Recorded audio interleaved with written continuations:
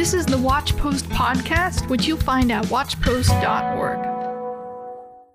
Well, good morning, everyone, and welcome back. Today, we are going to talk about an issue that is pretty common in our culture, but I think it doesn't really get the attention that it needs. This issue is an idea that continues to exist where a lot of times we see that there are these terrible abuses that happen to people, whether it's just in the world around us or even coming from the church. But the problem here is that there is this automatic response that is accepted, where we believe that it's right to even reject God because of the abuses that we suffer from other people. And this is widely accepted. That the world around us today is often built upon this. Their unbelief, this is the foundation in which they operate from, which is, I maybe grew up in the church and then, I was mistreated, or, there wasn't these things that I needed in the church. I was rejected because of this or whatever the reason is. And because of that, it is validated in their minds, in our minds, that we have some permission to reject God that is logical and reasonable. And I want to dive into this issue today and look at what's really at stake here when we believe this idea, when we believe this lie, because that's really what it is.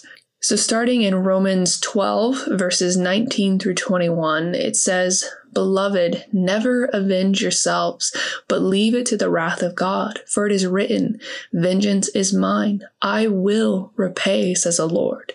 To the contrary, if your enemy is hungry, feed him. If he is thirsty, give him something to drink. For by doing so, you will heap burning coals on his head. Do not be overcome by evil, but overcome evil with good." What we're going to look at here is kind of 3 points. First, not avenging ourselves. Second, trusting in the absolute assured judgment of God. And 3, not being overcome by evil. Now, the first thing is we need to realize that this response in which we are abused by people and we go out and we reject Christianity, we reject the Bible, we reject these things, is an attempt to take revenge upon those who have abused us. But the problem here is that we are trying to take revenge on these people by taking revenge upon God and upon his ways.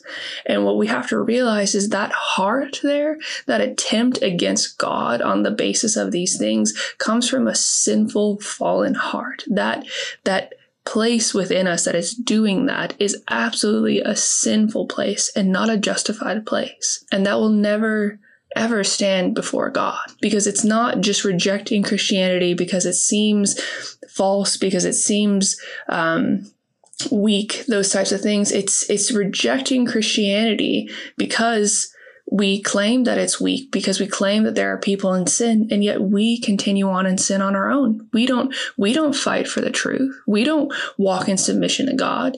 And while we reject people who are not submitting to God, who are walking in sin, so we are also not submitting to God and walking in sin.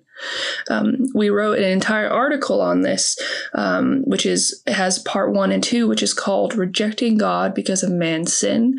We go far more in depth upon this whole topic. So if you are looking for more information on this subject, you are more than welcome to visit that. The next issue is that we are overcome by evil. When we give way and allow other people's evil to literally be our reason for doing evil ourselves, then we choose evil and not good.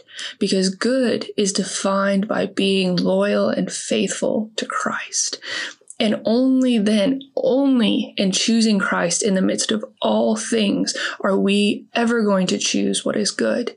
We are deceived into choosing what is maybe good in our own eyes, but it's not good if our good, quote unquote, is a betrayal of Christ. What we need to understand is the solution for us is to trust in the justice of God, that it is sure. The justice of God is a guarantee. And our hope in these things is knowing that God sees these evils that are done and he absolutely is going to do something about them. Only then are we able to move forward, trusting in the judgment of God and even able to pray for our enemies, praying for their repentance and their salvation, because we know that the justice of God is absolutely sure and coming. The terrible error in this idea that is going on today is that in one sense we do see the terrible sin of these actions. These are sinful things. And there's sometimes an attempt to remedy the fact of how terrible these things are as an attempt to overcome this. No, these things are terrible. Sin is evil. It absolutely is.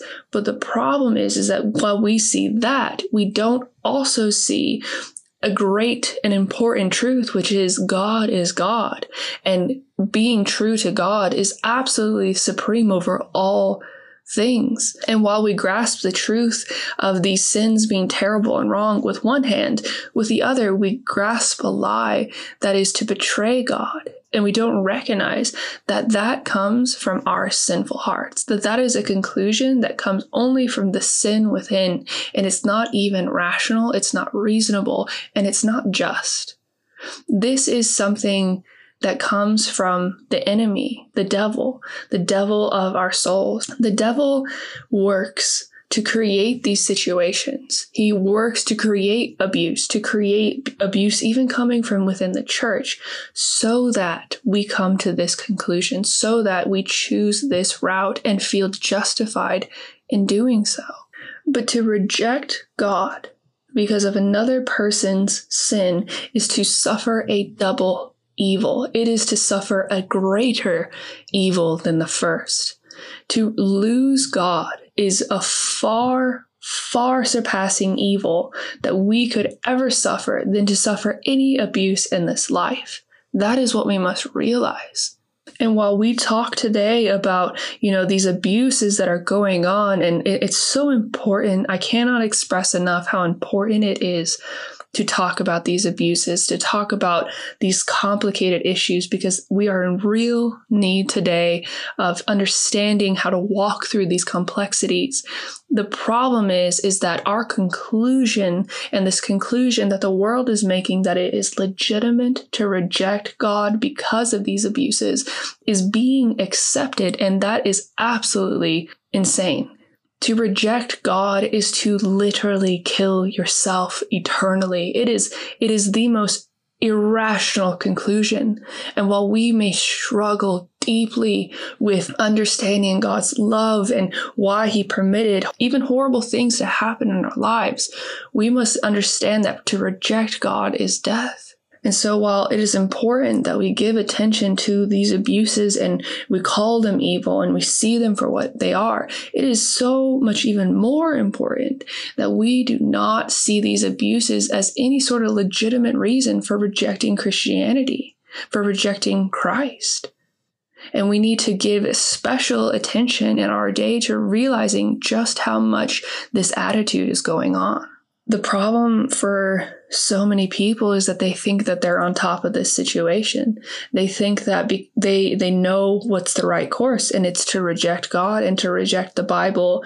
But they fail to realize that they are being tricked by the devil. That the devil is putting these situations in front of them because the world has so concluded, and therefore they so easily conclude that the natural course is to reject God and that that's what's appropriate. Are we to be ignorant of the devil's schemes? Are we gonna sit back and be pawns in his evil and twisted game? The devil of our soul trying to convince us to reject God so that we will die. You think that the devil is intent upon these abuses? No, he is far more intent upon you justifying in your mind by these abuses a rejection of God so that we die eternally.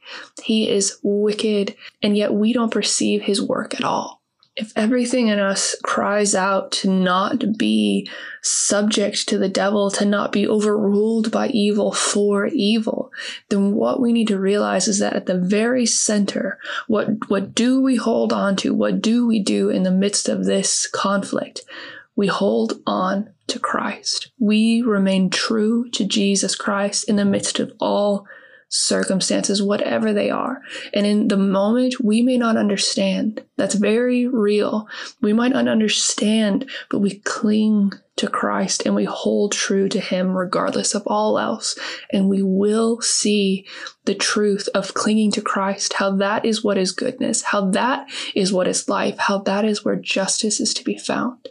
To reject Christ is to see the justice done upon your enemies while seeing the justice also done upon you by God. It is to be on the wrong side of justice, and you want to be on the right side. In all things, choose Christ, and that, regardless of all else, all confusion, circumstance, that will keep you. It will keep you safe, and it will guide you through everything. So, I hope to see you again tomorrow. Take care. For more content like this, visit watchpost.org.